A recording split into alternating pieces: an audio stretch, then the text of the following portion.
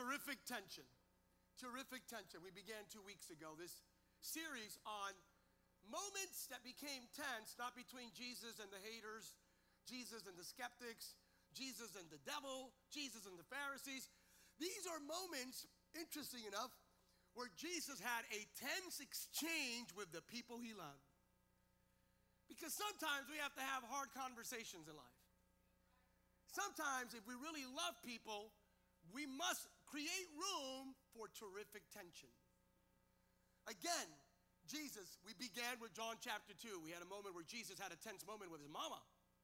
His mother told him, hey, go get some wine, make some wine. And there was a tense exchange. Last week we talked about the tense moment Jesus had with Peter, one of his most famous charismatic disciples. One moment Jesus said, you're the rock. The next moment he says, Satan, get thee behind me. That's a tense moment indeed. Today's tense moment is very compelling, very powerful.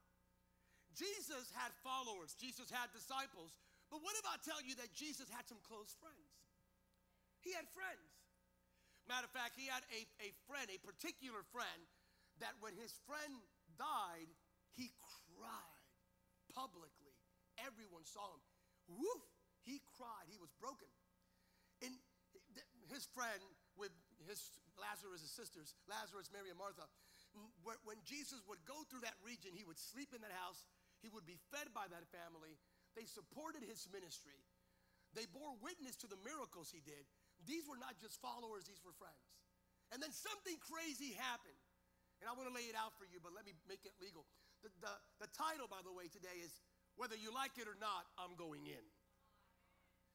Whether you like it or not, I'm going in. Please just repeat after me. Whether you like it or not, I'm going in. And here's the subtitle. The people around you cannot stop the calling upon you. I'll repeat that for the hearing impaired. The people around you cannot stop the calling upon you. The biblical narrative is found in John chapter 11. Let me begin with point 1, and then I'll read some verses to substantiate it. Point 1 is the tension of waiting. The tension of waiting. When God loves you so much that he waits. That makes no sense, right? But it does. God loves you so much that he waits. You want God to show up on Monday, and all of a sudden he waits to show up on Friday. But why would God wait? John chapter 11, verse 3. The two sisters sent the message to Jesus telling him, Lord, your dear friend is very sick. His friend Lazarus, his buddy, his amigo, his homie, his buddy is sick. The sisters send the message. But when Jesus heard about it, he said this, Lazarus' sickness will not end in death. No, it happened for the glory of God, so that the Son of God will receive glory from this. And although Jesus loved Mary, Martha, and Lazarus, though he loved them, he stayed where he was for the next 2 days. What a friend we have in Jesus. What a friend we have in Jesus. If you're under 30, you have no idea what I'm singing now. Yeah, Google it. All right. Jesus, an iconic song. Jesus had a friend. His name was Lazarus. Two sisters, Mary and Martha. Dear friend Lazarus, one of his great faithful followers, gets sick. His sisters, based on what they said, stood privy to the wonder-working power in Jesus. So much so, they pleaded for his presence in order to save their brother. And Jesus loved Lazarus. That's what the Bible says. He loved Mary. He loved Martha. Here it is, Jesus.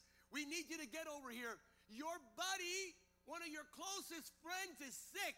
And if you don't get here on time, he will die. He will die. But if you get here, because we've been there, we've seen you show up, we've seen you do the thing.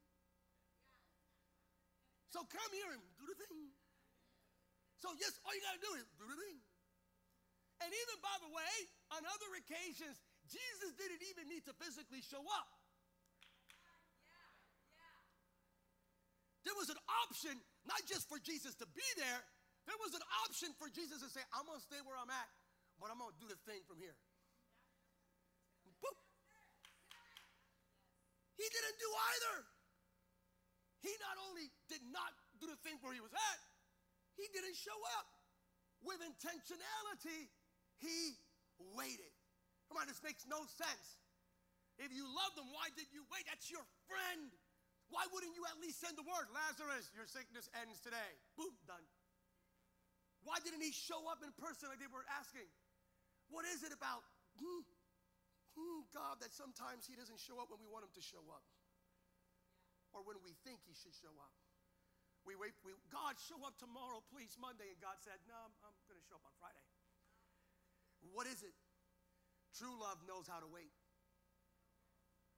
True love waits for the perfect time. True love has self-control. True love knows the difference between a want and a need. True love is not presumptuous. True love is always on time. 1 Corinthians 13:4, love is patient. Why did he wait? There's a difference between God doing something in you and God doing something through you. There is a difference between God accommodating your temporary want and providing your long-term need. There's a difference between you experiencing a private breakthrough and God giving you a public testimony. I'm going to rewind that one. There's a difference between God giving you a private breakthrough and God facilitating a public testimony. What does this mean, preacher man? If Jesus would have healed Lazarus before he died, it would have limited the impact. By waiting, not only did Lazarus experience the glory of Christ, but the Bible says that many came to Jesus because of the miracle. The timing of God's intervention is directly proportional to the magnitude of the outcome. The measure of the weight is directly proportional to the magnitude of the testimony. In other words, it may not be the right time for you, but when it's God's time, I want to make this clear. God's timing is not about satisfying your feelings. God's timing is about strengthening your faith. What does this mean for you and I? I'm here to tell you whatever you've been praying for, whatever you've been fasting for, whatever you've been fighting for. I know you've been saying, but I've been doing this for months, for weeks, some of you for years. You need to put a smile on your face. You're not waiting because God forgot about you. You are waiting because God is preparing something greater for you. You're going to get it in a second. When God waits, it's not punishing you. God is not holding back because he's trying to make you beg. He doesn't need you to make you beg. You don't need to beg God. It's not because he's punishing you. It's not because he's testing you. The reason God is waiting, he's maximizing the outcome. But the moment God says, now is the time, more people will see the glory of Jesus through your testimony than ever before in all of your life. You're not getting it. If he would have done it a year ago, only you would have known about it. But now God's about to do something in you. God's about to show up for you in such a way that even your friends, your family members, even your haters are going to have to testify, look what the Lord has done. God waits, it's to maximize the impact. And when God says now, it will not only bless you, it will bless everyone who knows you. At the right time, I, the Lord, will make it happen. Isaiah 60:22. The Lord will make it happen. Repeat after me. The Lord will make it happen. Say it like you believe it. The Lord will make it happen. Can you please touch the neighbor that doesn't want you to touch him and tell him, the Lord will make it happen. I don't hope it, I don't think it, I don't feel it, I know. I said, I know God will make it happen. God will make it happen. God will make it happen. God will make it happen. God will make it happen. It may not be when you want it, but it's when God wants it to maximize the outcome. Wait a second, verse 4. Let's read it again. When Jesus heard about it and said, Lazarus' sickness will not end. Will not what? Jesus never said that Lazarus would not go through death. Jesus said it would not what? The moment those words came out of Jesus, the moment Jesus said, whatever happens next, the end result, Lazarus will be alive. The moment Jesus said that, the only possible outcome was the fulfillment of the words of God. You didn't get that. No. The only outcome is what God promised. The moment the words came out of Jesus, the moment Jesus said it, it had no choice but for it to materialize. Let there be light. The moment God opened up and said, the moment, and that's why God cannot lie. Whatever comes out of his mouth automatically becomes the truth in the end. If Jesus said it, it has to come to pass. It's not an option. It's not this thing. If Jesus said it, it comes to pass. There are no conditional sort of outcomes. There's no way for you to go around it and go, but it only if 1, 2, 3. No. If God said it, it will come to pass. There's a reason Lazarus came back to life, because Jesus never said Lazarus would not die. He said he would not end up dead.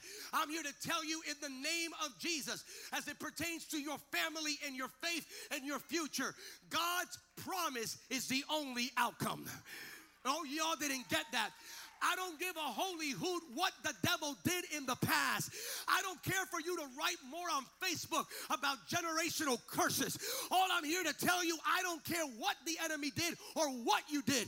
The moment Jesus said it, it will come to pass. The moment there's a promise in Scripture, the moment you are in Christ, 2 Corinthians chapter 1, verses 19 and 20, all of God's promises, not some of them, not half of them, not the ones in the Old Testament only, not only the ones in the New Testament, but all of God's promises are yes and amen in Jesus Christ. Which means what? If I were you, I would put a smile on your face, because the moment he said, believe in the Lord Jesus and you and your house will be saved, that promise will come to pass. If you believe it, praise like you know it. How many believe that God's promises are yes and amen? How many believe God never lies and he fulfills all of his promises? How many believe that not some of them, but all of his promises? How many believe that all of his promises? I'm going to say something crazy. When you go back, if the Lord tarries in a few years, 5 years, 10 years, 20 years, when you go back to 2022, I rebuke the idea that one day, 10 years from now, you say, oh, I remember 2022. That was the year we came out of COVID. No, man. Yeah, I need you to flip the script. I'm here to declare, you're going to go back and say 2022, that's the year God's promises. That's the year I saw the glory of Jesus in me like no other year prior. That's the year my entire family got saved. That's the year I went from glory to glory. That's the year I experienced breakthrough. That's the year every vestige of addiction stood annihilated by the grace of God. All of God's promises. Hebrews 10:23, let us hold tightly without wavering to the hope we affirm, for God can be trusted to keep his promises. So you don't have to worry about the next. The outcome's already predetermined when you are in Christ. So when they ask you, I believe everything the Father said. If the Father said it, I believe it. If Jesus said it, I believe it. If the Holy Spirit said it, I believe it. What's next is the fullness of everything that Jesus died for. What's next is Acts 16:31, Acts 2:17. In the last days, I will pour out my Spirit upon all flesh. What's next is the glory of God filling the earth. Numbers 14:21. What's next is Galatians 6:9. A harvest of blessings, because the word of God never fails. Luke 1:37. And here's a verse you should memorize today. Luke 18:27. What is impossible for people. What is impossible for people is possible with God. Oh, no. Somebody put up that verse back there, please, if you have it. Luke 18:27. Repeat after me. What is impossible for people is possible with God.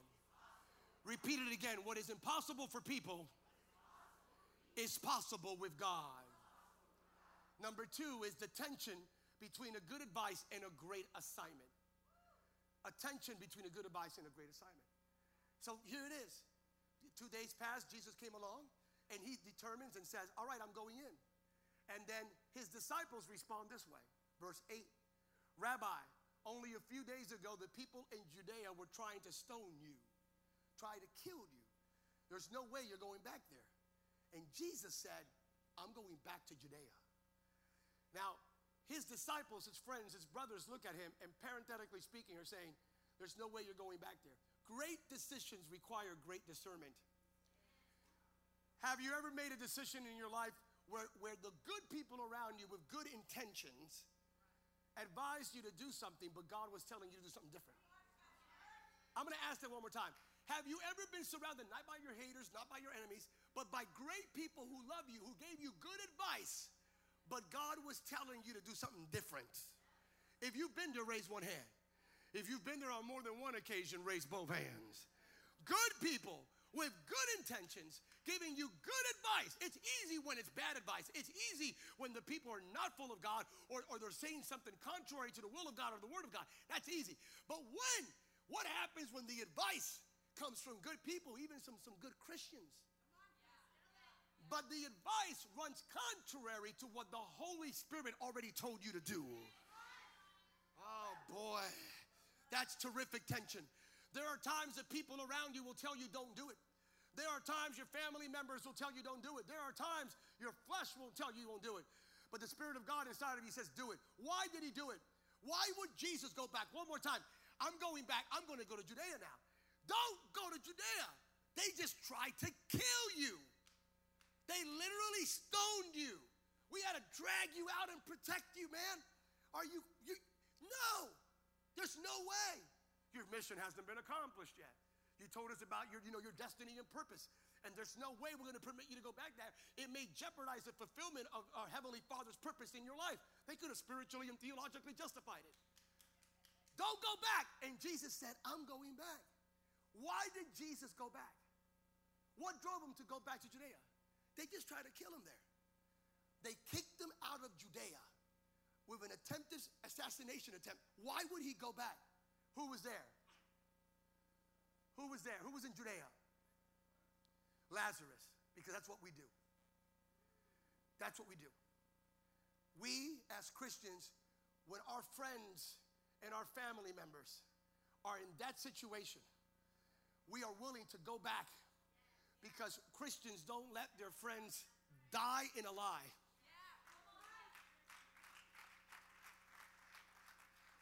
You're missing it right now. There's no way Jesus going back to Judea, he didn't go back to relive the trauma. You never heard Jesus said, I'm going to go back to Judea, but I need to go through therapy because I have a twitch now as a result of what I went through in the past 3 weeks. He didn't go back to rehash the past. He didn't go back to reinforce the victimization status. He went back for his friend. He went back for his disciple. And when he went back, by the way, he did not just go back. He went back to the area where he was kicked out of. Watch this. He went back to Judea. Judea represents the place in your life where you were kicked out of. I'm not talking about a geographical place. I'm talking about a place in your relationship. I'm talking about the last relationship fell apart. So the relationship, Judea, is now a place of hurt and pain for you. That's why you don't date anymore, or that's why you date the wrong people repeatedly, because you lost trust, and now you have a different mindset. But all of a sudden, God fills you and says, go back, because you're about to go back, but you're not going to go back the way you came out. The last time they saw you, you were bleeding and you were wounded because they threw stones at you. But now you're going back. You're going to occupy the very area that hell kicked you out of. You were about to step into an area. Your finances, Judea could be financial. You experienced bankruptcy, or your credit score became nothing because of the debt that you got into. Everything fell apart financially. All of a sudden, God says, go back to Judea. God says, go back. I'm going to bless you in such a way financially. Why are you going back? When Jesus went back, last time he was here, what happened to him? He was stoned. They tried to kill him, and they kicked him out. And now he's going to go back to the very place where he experienced literally physical pain, threat, angst, consternation. He's going back. And this time when he went back, he did something different. This time he went back. His friend Lazarus was dead for how many days? 4 days. Never had Jesus resurrected someone who was dead for 4 days. He went back and he did what he never did before. I'm here to declare upon you, you are about to go back to Judea. This is not about you revisiting your past trauma, going back to the old sin, going back to the old relationship. No, you're going back to the old sphere, the old space, and you're about to shine the glory of Jesus like never before. You're going back, and I'm in Jesus' name, I'm here to tell you, when you go back, just like Jesus performed one of his greatest miracles, you are about to see a miracle when you go back there, and you're about to go back and say, aha, surprise. Last time y'all saw me here, you saw me being dragged out and protected because some of y'all try to kill me. I'm back, but I'm not back to confront you, because what the enemy wants you to do is confront the people that stoned you. I'm preaching now. I'm preaching to 5 people. What the enemy wants you to do is focus on the people that stoned you. Focus on the people that hated you. Focus on the people that killed you. Try to kill your testimony, your character. You're saying, I'm not coming back for you. I'm coming back to tell all of my people that are dead in the tomb, come forth. I'm coming back to call out all of my family members and all of my friends, and I'm going to tell them, come out of your grave. I'm here to tell you there's an anointing on your testimony. You are about to go to Judea, and you're about to call everyone out. Somebody shout, come forth. Somebody shout, come forth. You're about to tell your loved ones, come forth. You're about to tell your friends, come forth. You're even about to tell some of those old haters, come forth. If you believe that, raise your hands. If you understand that you're going, I dare you to look at your neighbor and tell him, I'm going in. No, tell him, I'm going back in. No, tell him, I'm going back in. Tell him, I'm going back in. I'm going to claim that space. I'm going to claim that space. That narrative will be redeemed. Judea will not be known for in your life. Judea will not be known for the place you were kicked out of and they tried to kill you. Judea will be known for the place of one of the greatest miracles in your life. Raise your hands, both hands. Say, I'm going back in. I'm going back in. I'm going back in. He performed one of his greatest miracles. There was a threat. There was a miracle behind that threat. Wherever there's warfare, there's breakthrough behind the warfare. Wherever there's brokenness, there's a blessing behind the brokenness. Where there's an obstacle, there is overflow behind the obstacle. And wherever you see adversity in your life, there is abundance behind the adversity. I dare you to shout, I'm going in. You're about to go back and do greater things in the very area that hell kicked you out of. You are about, I feel the Lord, you are about to go back and occupy the very area hell kicked you out of. You are about to go back and serve as the conduit for Christ to save, deliver, and heal friends and family members in the very areas you were pushed out of. One more time, say, I'm going back in. Repeat after me, I'm going back to Judea. And just make this declaration, I'm about to witness the salvation, the deliverance and healing of people I know in the very area where the enemy attempted to take me out. My goodness, the place where they tried to break you will be the place of your breakthrough. The place where they wounded you will be the place where God will do wonders through you. The place of the mess will become the place of the miracle. If you believe that, one more time, raise both hands and say, I'm going back to Judea. I'm going in with my prayer. I'm going in with my praise. I'm going in with my worship. I'm going in with the Word of God. I'm going in with the Spirit of God. I'm going in with the blood of Jesus. I'm going in the name of Jesus. There are areas you were kicked out of. You need to go back and claim. Go one more time. You don't go back to find the people that threw stones your way. You go back to call the people that are dead in the tomb to come out in the name of Jesus. And by doing so, those that stoned you in the past, do your biblical due diligence. When Jesus went in and resurrected Lazarus, did they try to stone him now? Was there one person who dared pick up a stone and try to kill him this time? No. The moment Jesus looked at his friend who was dead for 4 days and said, come forth, the haters had no other choice but to say, that's the Son of God.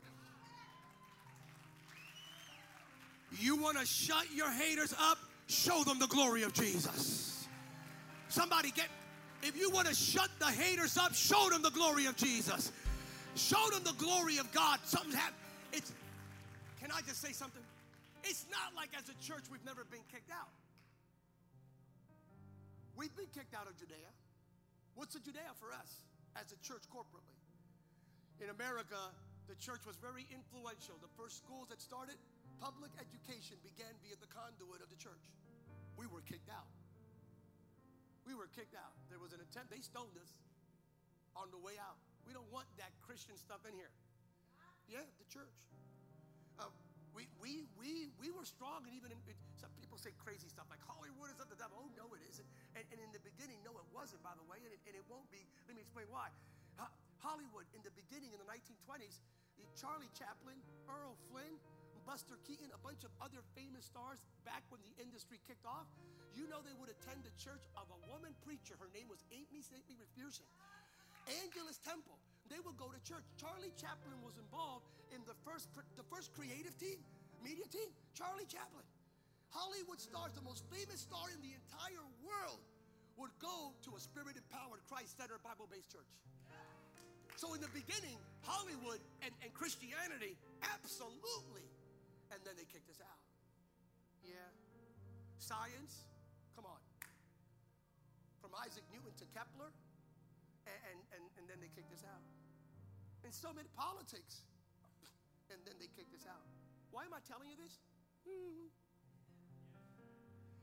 Because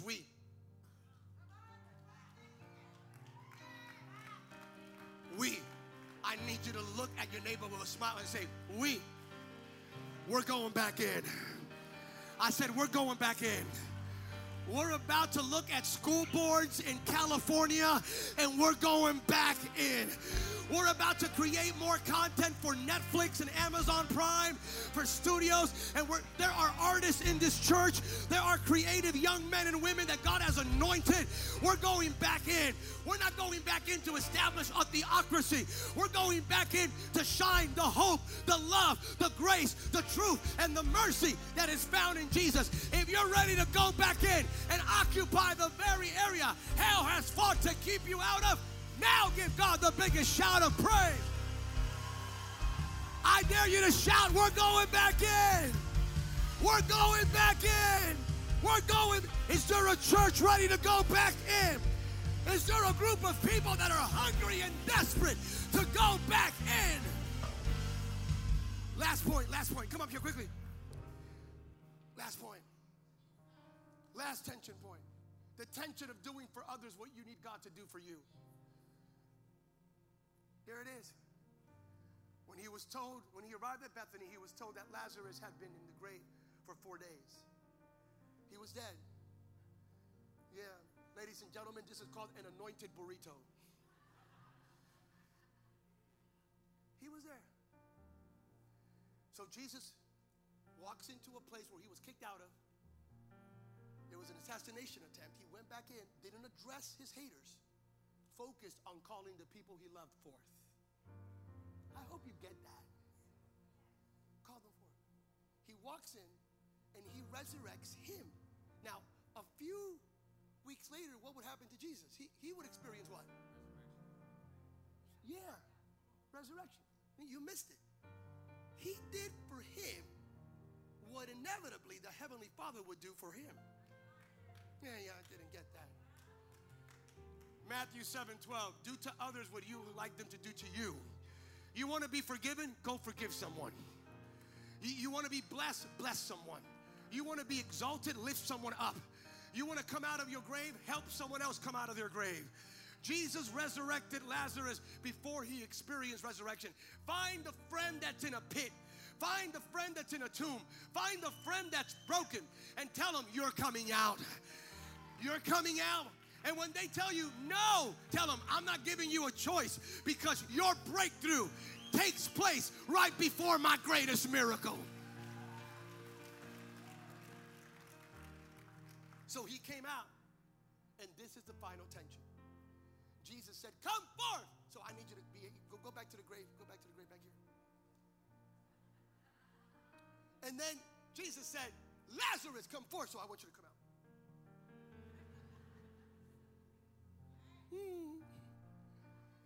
He came out, but he came out like that. He came out just like that. He was alive, but he was wrapped in the vestiges of what he went through. He was alive, but he was dressed. He looked like what he went through. He was living, yet he was dressed, wrapped around what he went through. You can be alive and still wrapped in what you went through. You can be a Christian, by the way. There are religious folk. Haven't you ever been to a church where people are like mummies? They can't worship and they can't praise.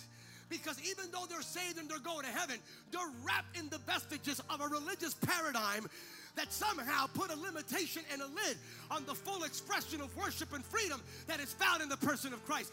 You can be alive and be wrapped in what you went through. You can be alive and still wrapped in the past. But just like Lazarus, oh boy, here we go. This never happened. Lazarus, come forth. Lazarus comes out. So Jesus says, let me unwrap you. Jesus did not unwrap Lazarus. Jesus did not unwrap Lazarus. Jesus gave him life. Jesus said, come forth, I'm giving you life. I am the resurrection and the life. He who believes in me, though he be dead, he be alive. Come forth. And he came forth. Jesus said, I gave you life. I'm not unwrapping you. That's not my job. I already did what I had to do. I did what I had to do. Some of y'all waiting for Jesus to show up and unwrap you. You're waiting for somehow for Jesus to unwrap you. No. If you can't unwrap yourself, because it's almost impossible, surround yourself with the kind of people that will remove from you the vestiges of what you went through. If you're still wrapped up in your past, that means you're surrounded by the wrong. You missed it. If you're still wrapped in the hell you went through, you're surrounded by the wrong people. Because when you surround yourself with the right people, they won't let you look like that. They will. Somebody lift up your hands. I feel God right now, right here. If you still look like this, you're surrounded by the wrong people. Don't blame God. He already gave you life. Don't blame God. He already called you out. Don't blame God. He already saved you. Don't blame God. He already delivered you. Don't blame God. He already healed you. If you still look like that, you're surrounded by the wrong people. But today, you're in the right place at the right time with the right people. You are about to be unwrapped. All right, let's do it. Ready? What does this look like, Pastor Sam, from a practical perspective? Are you ready to unwrap? There's some of you, we're about to do something crazy here. We're about to go like this. Some of you all saved and still wrapped in what you went through. Can I prove it?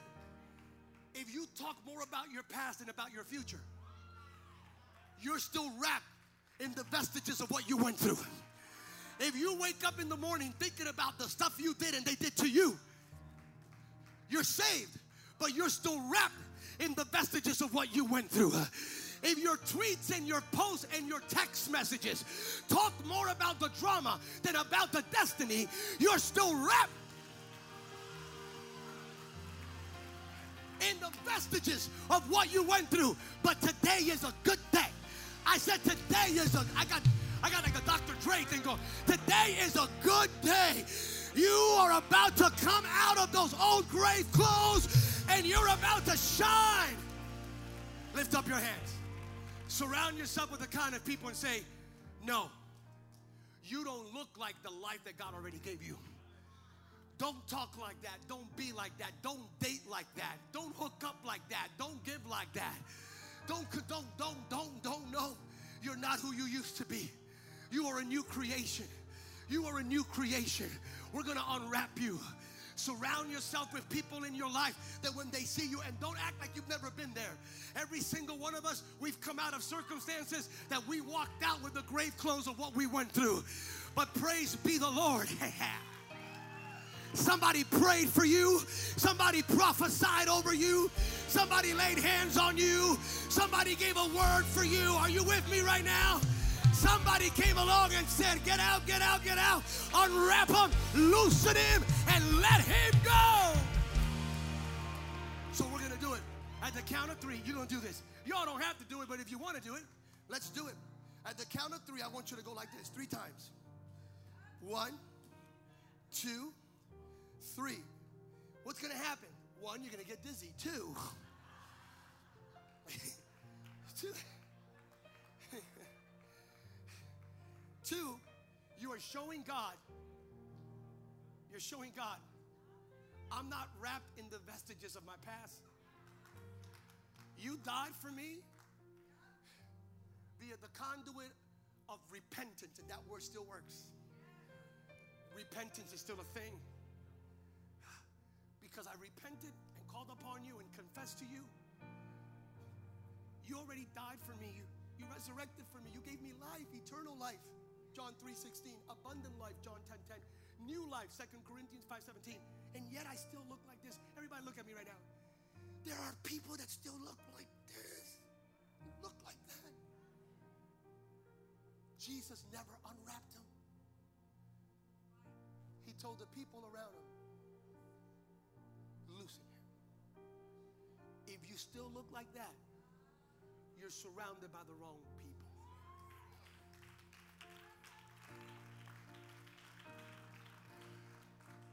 At the count of 3, I want you to unwrap them, and we're all going to do the 3. At the end of the 3rd one, I want you to take one step out from where you're at. Like you're not even in the grave, you're not there, you're not even, those vestiges will never come back on you. You're about to exhibit the glory of God like never before. God's about to shine in you, with you, and through you, Lazarus, like never before. Here we go. That's the tension of being alive and yet wrapped in the vestiges of what you went through. But today that ends. You're going to love like you're completely free. You're going to forgive, give, speak, pray, and live like you're a new creation. Here we go. The grave clothes, I sense the Lord to tell you, the grave clothes are coming off you right now as I speak. The grave clothes are coming off you.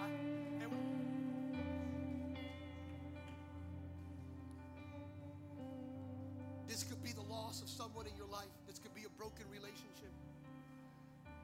This could be a slip up. This could be a sinful indiscretion that even though you're saved, you blew it and you feel shame.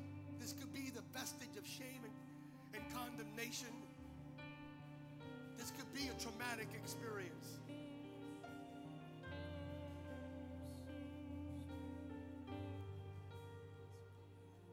I gave you life. Now unwrap them. Ready? I don't know why I'm repeating this. Surround yourself with people that will not tolerate you looking like this.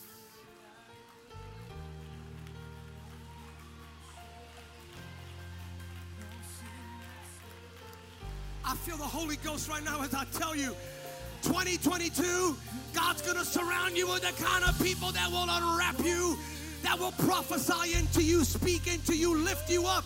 Are you ready? Ready?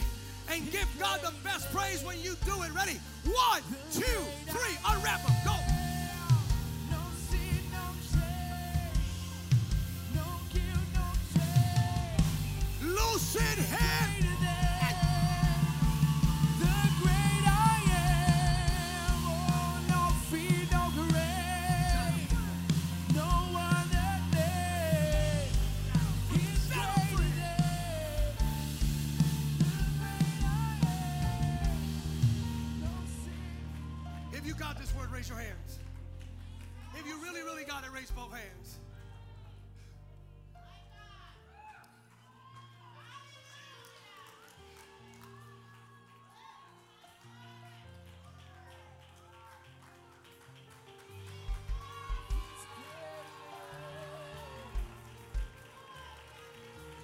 Loosen him and let him go. Loosen her and let her go.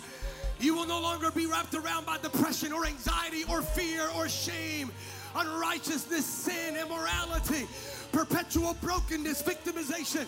Loosen him. Somebody shout like you're free. Somebody praise like you're free. Somebody move around like you're free. That season is over. Lift up your hands. You couldn't lift up your hands before, but now you can. You couldn't praise before, but now you can. You couldn't worship before, but now you. Somebody shout like you're free and praise like you're.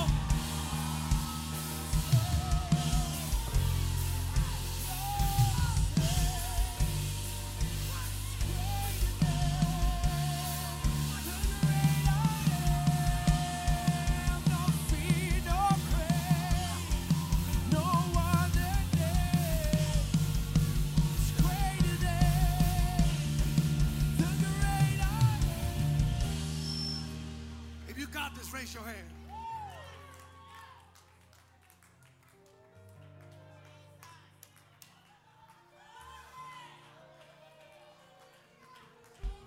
I got to pivot. We got to finish it. Can you please tell your neighbor, I got you? No, tell him, I got you, man.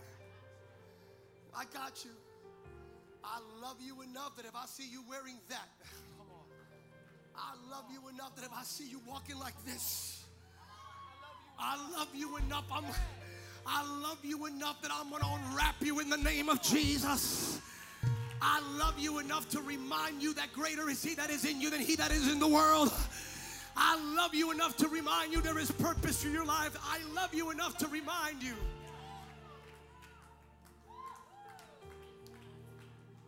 that God has a plan for you. Plans to prosper you and not to harm you. To give you hope in the future. If you got this word, one more time, I just want to make sure you got it. Raise both hands. I got it. I almost got slain here by myself. Going back. Didn't preach the same message at 9 o'clock, by the way. Flipped it. Did you hear the part about when you go back to Judea, you don't confront the people that threw stones at you? You focus on calling people out of their tombs. You don't live to prove people wrong.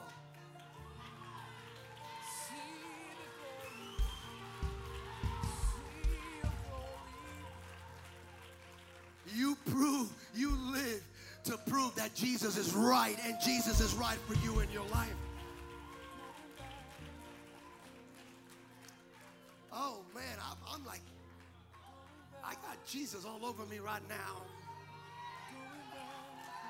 Can you take a 15-second praise break right about now and just somebody praise like the devil's been defeated and shout like hell cannot stand in your way. Somebody worship like you're coming into your greatest season. Somebody dance like you're out of your grave.